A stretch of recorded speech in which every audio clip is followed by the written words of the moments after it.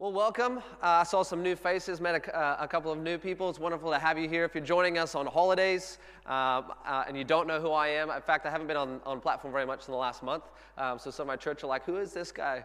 My wife and I are the creative directors. We're just a couple pastors on staff here, and I got the privilege of sharing the word this morning. I'm very pumped for this word, so you have to excuse any extra enthusiasm or don't. Let's go. But welcome. It's so good to be in the gathered house of the saints. And I believe that in this place, this is a really important place. There's many places in life groups and other gatherings, but in this place is where we gather to really spur each other on and to what Jesus is doing, to what God is doing in our midst individually, but corporately in what he's doing in this region, in this city, in this nation, and ultimately this world. That's God's whole redemption plan. So here, I believe that, how many of us know it'd be great to have some more good news on TV? And more importantly, more good news on our phones. There's a lot of terrible news. And so I believe that I hope this morning that you will grab some hope that can get deep inside your soul, that as you go out from here, you'll carry something deeper with your walk with Jesus this morning. We're in the middle, if you don't know, we're in the middle of a series called Soul Renovations. We're actually not in the middle, right at the end of it. Today's the last day. And I have the privilege of taking it home. So I personally love renovations. I love tearing things down. It's just a lot of fun. Anybody just enjoy that? Pete's like, yes, I love that. It's my best part of my job.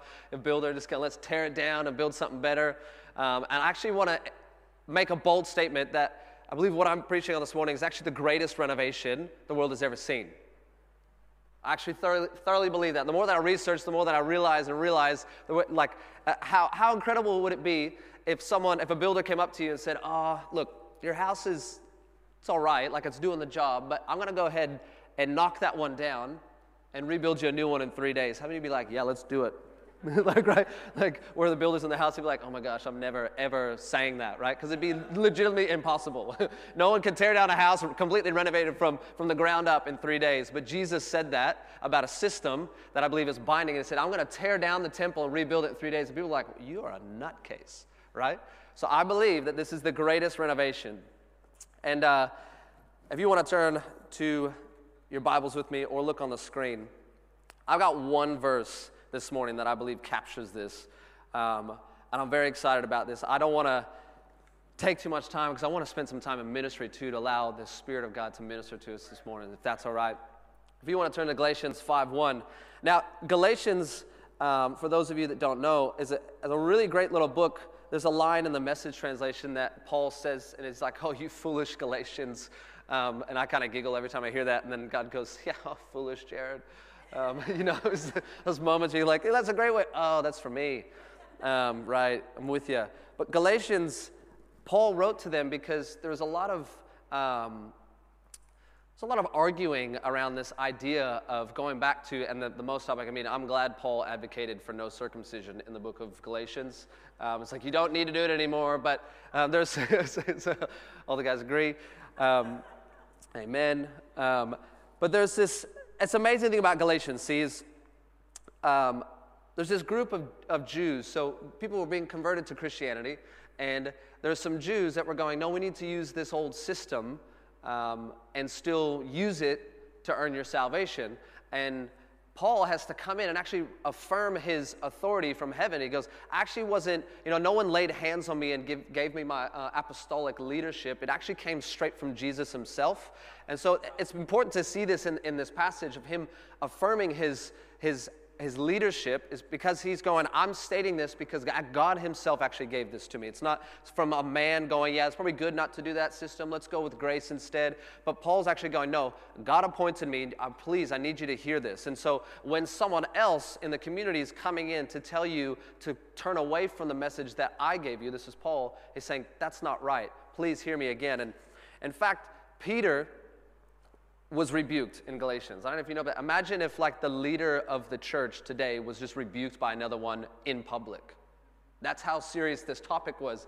Paul's like, hey, by the way, I also had to rebuke Peter in front of you because he was trying to agree with the group of Jews that are going, no, you need to be circumcised, you need to do the rights-based things, you need to do performance-based Christianity. And Paul's going, no, hey, Peter, that's actually not on. One moment you're eating with the Gentiles saying you don't need those things, and then you're trying to be friends over here and go, you got to still perform them. And Paul's going, No way. And he gets to this statement that I just love. I think it sums it up. 5 verse 1.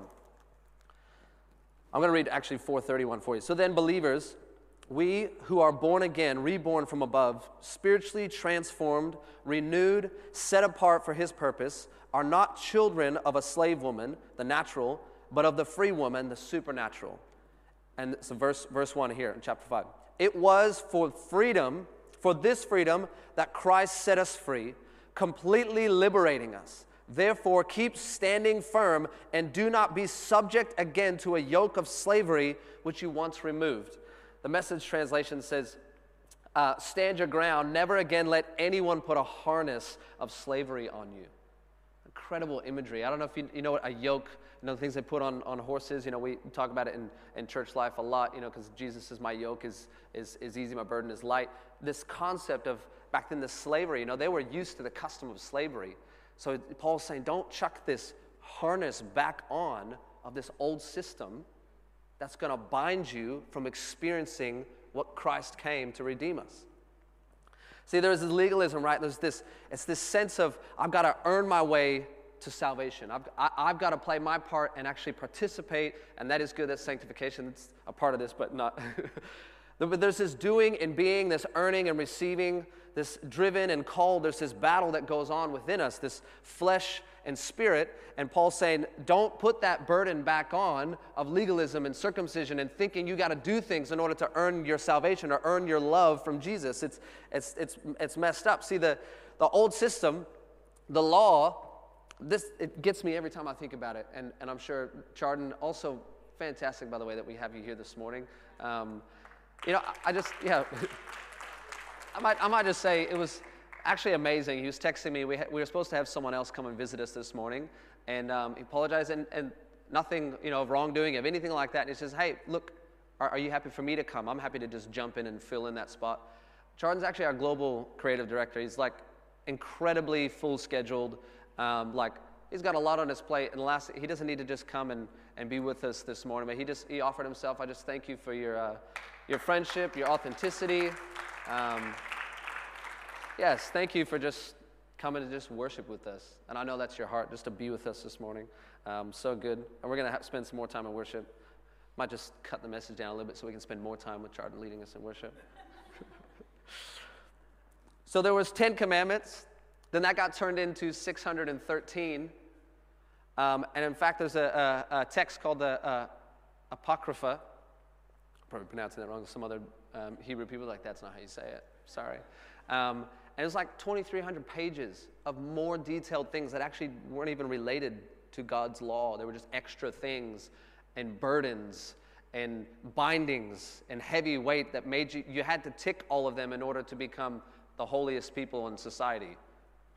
What? This is crazy, right? This is the system, and I feel like this creeps in to our world, right? We have this legalism can get in to our hearts, it can get into our minds, it can get in around in every little detail of our world if we're not careful. And that's why, he says, he goes, this harness of slavery that you, and the Amplified says, which you once removed. So we've removed this when we received Jesus and received grace, but we go back to it and we don't even realize it.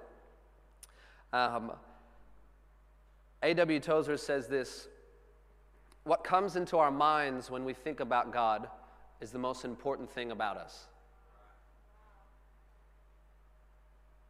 What comes into our minds when we think about God is the most important thing about us.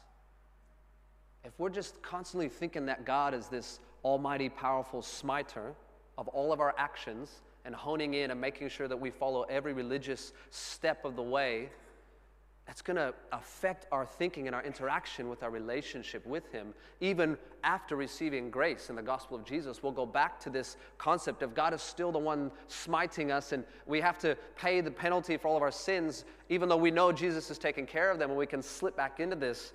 And we see it with our kids too. God revealed this to me, and just yesterday, I felt challenged to give it a try and see the effects on my children. And it wasn't just yesterday, I've done it before. I forget what book it was. I think my wife encouraged me to do it. To practice outworking grace. My boys were just not being the typical, beautiful, right, Christian boys that are just perfect and loving. And And we parents, we sometimes we're not as full of grace as what Jesus is. So you get to moments where you're like, all right, that's enough. I've already told you enough. I've counted to 3. This is it. I've told you 3. Go to my room. I call it my office where my desk is. I said, go to my office.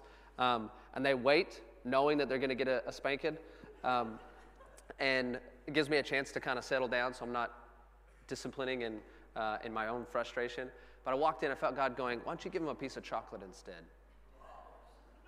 But that doesn't tick the boxes of parenting, right? It's like, why would you give them chocolate when they've just been doing the wrong thing over and over and over and over and over and over and over and over and over? You're kind of I'm setting myself up for another failure later down on in the day. But I walked in, and I took out the spoon, I showed them the spoon, I placed it there, and they both start crying. I'm like, please just hear me out. I'm trying to, settle down. And the 2-year-old, the cute one who was in the Hampers video, and everyone went, oh, he's sitting there just crying, going, no, I don't want it. And I'm like, listen, I took this, and I said, this is what your behavior deserves. I took the spoon, and they both, trying to fight back tears, going, are we still getting that? I placed it in the drawer, put it back. I said, but Jesus did this for all of us. He said, mercy is not giving you the punishment you deserve. But grace, I pulled out a piece of chocolate, and their eyes lit up. And then from then on, they couldn't really hear me. I think the lesson was more for me. There's like, I want chocolate. I'm like, okay, just hear me out. Let me finish my message, kids. I pulled out the chocolate, and I broke it, and I gave one to each, and I said, but this is what Jesus did. He not only paid the penalty and didn't allow us to receive what we deserved, he gave us grace and his undeserved favor. Said, here, receive this. I said, this is what Jesus did for you. I want to teach my boys about grace. They immediately opened their arms. They gave me a hug. They said sorry for their behavior. I didn't tell them to say sorry. They changed. Their whole demeanor changed. They had experienced grace on a small measure. But as parents, sometimes we can get stuck into just legalism with our kids. You did this, that means you get a spanking. Oh, you did good. You did your chores. You ticked the list. You can have your allowance now. And we fall into it. It's subtle too. We can get caught in this legalism because it's what we know. It's our formation. I love the scripture that in Romans 12, right? It says, do not be conformed to the patterns of this world. That's not just meaning lustful sins. That's the patterns of legalism that control our mind and our thinking. But he says, get away from the patterns of this world, that thinking that you got to earn your right to receive salvation. It goes, be transformed by the renewing of your mind into Christ, which is grace. It's all grace. We got to get rid of the pattern that binds us like a harness of slavery. Wow. I felt like my boys walked out with the chocolate. I'm just going, man, God, may I never forget the feeling of grace at any moment of my life. Christ has set us free to live a free life. And this moment right here, this is about this morning. This is about taking a stand against the patterns of legalism that still exist in our world today that make us believe that we have to still earn our salvation, that we have to pay for, to perform and pursue excellence, pursue holiness in order to receive salvation. And that is a lie from the enemy. We're going to break that off this morning. I believe we're going to receive freedom and hope because knowing that Jesus has paid it already, that's the grace of God. That's the hope this morning, that we can just walk in grace this morning no matter where you're at on the pursuit of holiness journey and disciplines, or if you're on your worst day needing God's grace and realizing that more than ever in your life. It doesn't matter which side of that scale you're on. We all need grace more and more. And there's this analogy. Have we got that, Mitch? We ended up getting there. You're incredible. Just give the production team I had a little photo that I screenshotted out of a book, and I was like, look, I was going to try and put this into a photo for the slides, Mitch, but I just put it in my notes anyway. And he's like, oh, let me see it. And he just takes a screenshot of my notes and it does this. Thank you, Mitch. This is a concept that a really great analogy. I want to see this because I feel like it helped me. It set me free when I was reading this. Jerry Bridges, he wrote a book called The Discipline of Grace, and meaning that we walk in grace, but we still have a pursuit of holiness. But he paints this picture that, we have from birth, and then the moment we have our initial salvation, which is we have been saved and being saved, and there's a lot of that goes on with that. But we have our birth, then we have salvation, and you can see where the gospel leads us to realizing we need salvation. So the gospel leads us to receive salvation, but then somewhere along the way, we think we get to salvation and we don't need the gospel of grace anymore. We move into discipleship, disciplines, holiness, and service.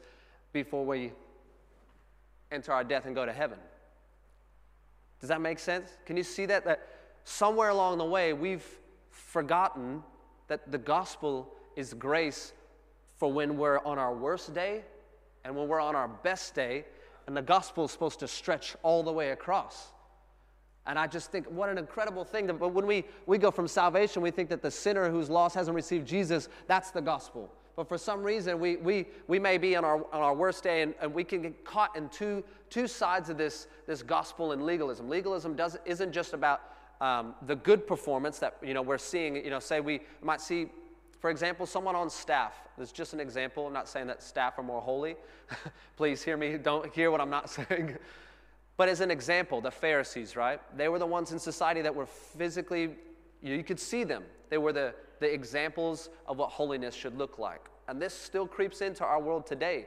Life group leaders, department leaders, pastors, and we can see that we think that that's all the performance side of things, but there's another weight that comes under that we can receive the grace of God, but then when we have a really bad day, we forget that God's grace is there to cover that just as much. We can get caught in shame and guilt and condemnation, which is legalism, because it's meaning I'm not good enough to receive salvation.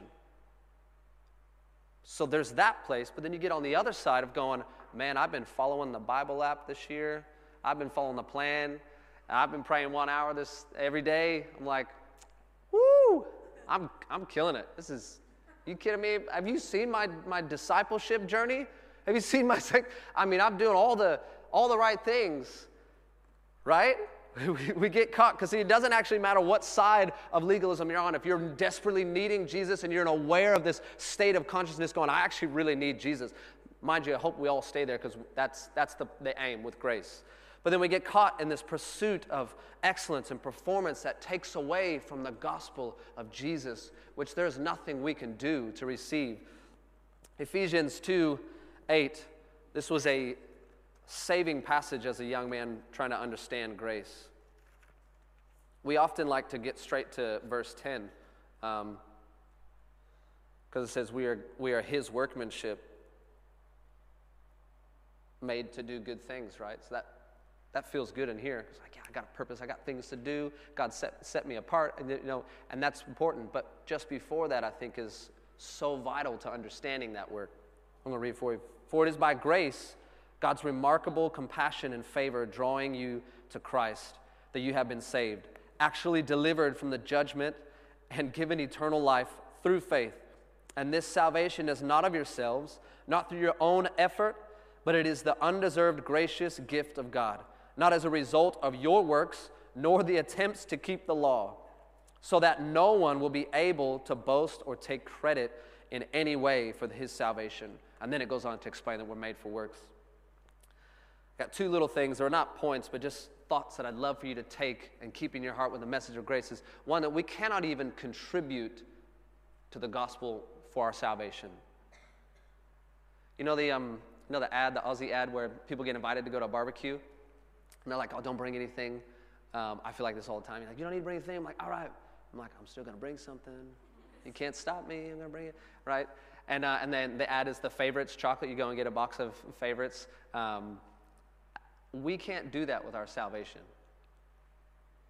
We can't contribute chocolates to the party of our salvation. There's literally nothing in Scripture. We can't even so much as contribute a little bit by our own effort. It's all Jesus. He was the only one perfect to fulfill that law so that we could receive grace. Just incredible. So we cannot contribute to it, and we cannot take credit for it. We just literally have to receive the grace of God and our salvation with Him. How freeing to know. Now, this doesn't mean that Paul also says in other passages, does that mean that we just keep on sinning because we've got abundant grace? It's like, no, seriously. You're messing that one up too, but we can get to that later. The man who gave that analogy, he says this, that sums it up really well. He says, your worst days are never so bad that you are beyond the reach of God's grace, and your best days are never so good that you are beyond the need of God's grace. I'll read it again. Your worst days are never so bad that you are beyond the reach. This morning, if you are in a place where you have felt like could not possibly stuff your life up anymore, God's grace is here in this place, and you are not so far from the reach of God's hand this morning to redeem the moment you return to Christ, that He is redeeming. He is going to bring life and life abundant. The enemy wants to come and steal, kill, and destroy, but you are not out of the reach of God's grace. And on our best days, we are never so good that we are beyond the need of God's grace. In the pursuit of our holiness and transformation journey with Christ, can we never forget that we always need God's grace to do it? It's always in God's grace. It's always Jesus. He was always the one who fulfilled it for us. I was recently given a gift by some dear friends, and the team can come and join me. We're going to spend some time in worship because I believe this can bind us up a lot. And I really felt, this morning I sat down in my time with God and I was going to go, all right, I'm going to leave my preach out of my mind and just spend time with Him. And I opened up to where I was last read off, and it was just a whole passage on Jesus having to go at the Pharisees for legalism. I was like, all right. So I read that, and God kind of just encouraged me that this is a really big thing to Him. Because without the grace of God, we are nothing. And we bind ourselves back up into thinking we've got to perform in order to have God's love. We have to perform in order to receive our salvation. That's just a lie from the enemy. And I was like, okay, I had that time. And then I was like, well, I'll try and get away from the legalism grace thought again. And I went on to my devotional book and I opened it up. And sure enough, it was the exact same topic again. It was about receiving the grace of God. And there's nothing we can do to perform to receive it. So I believe this morning that God wants to wash and set us free.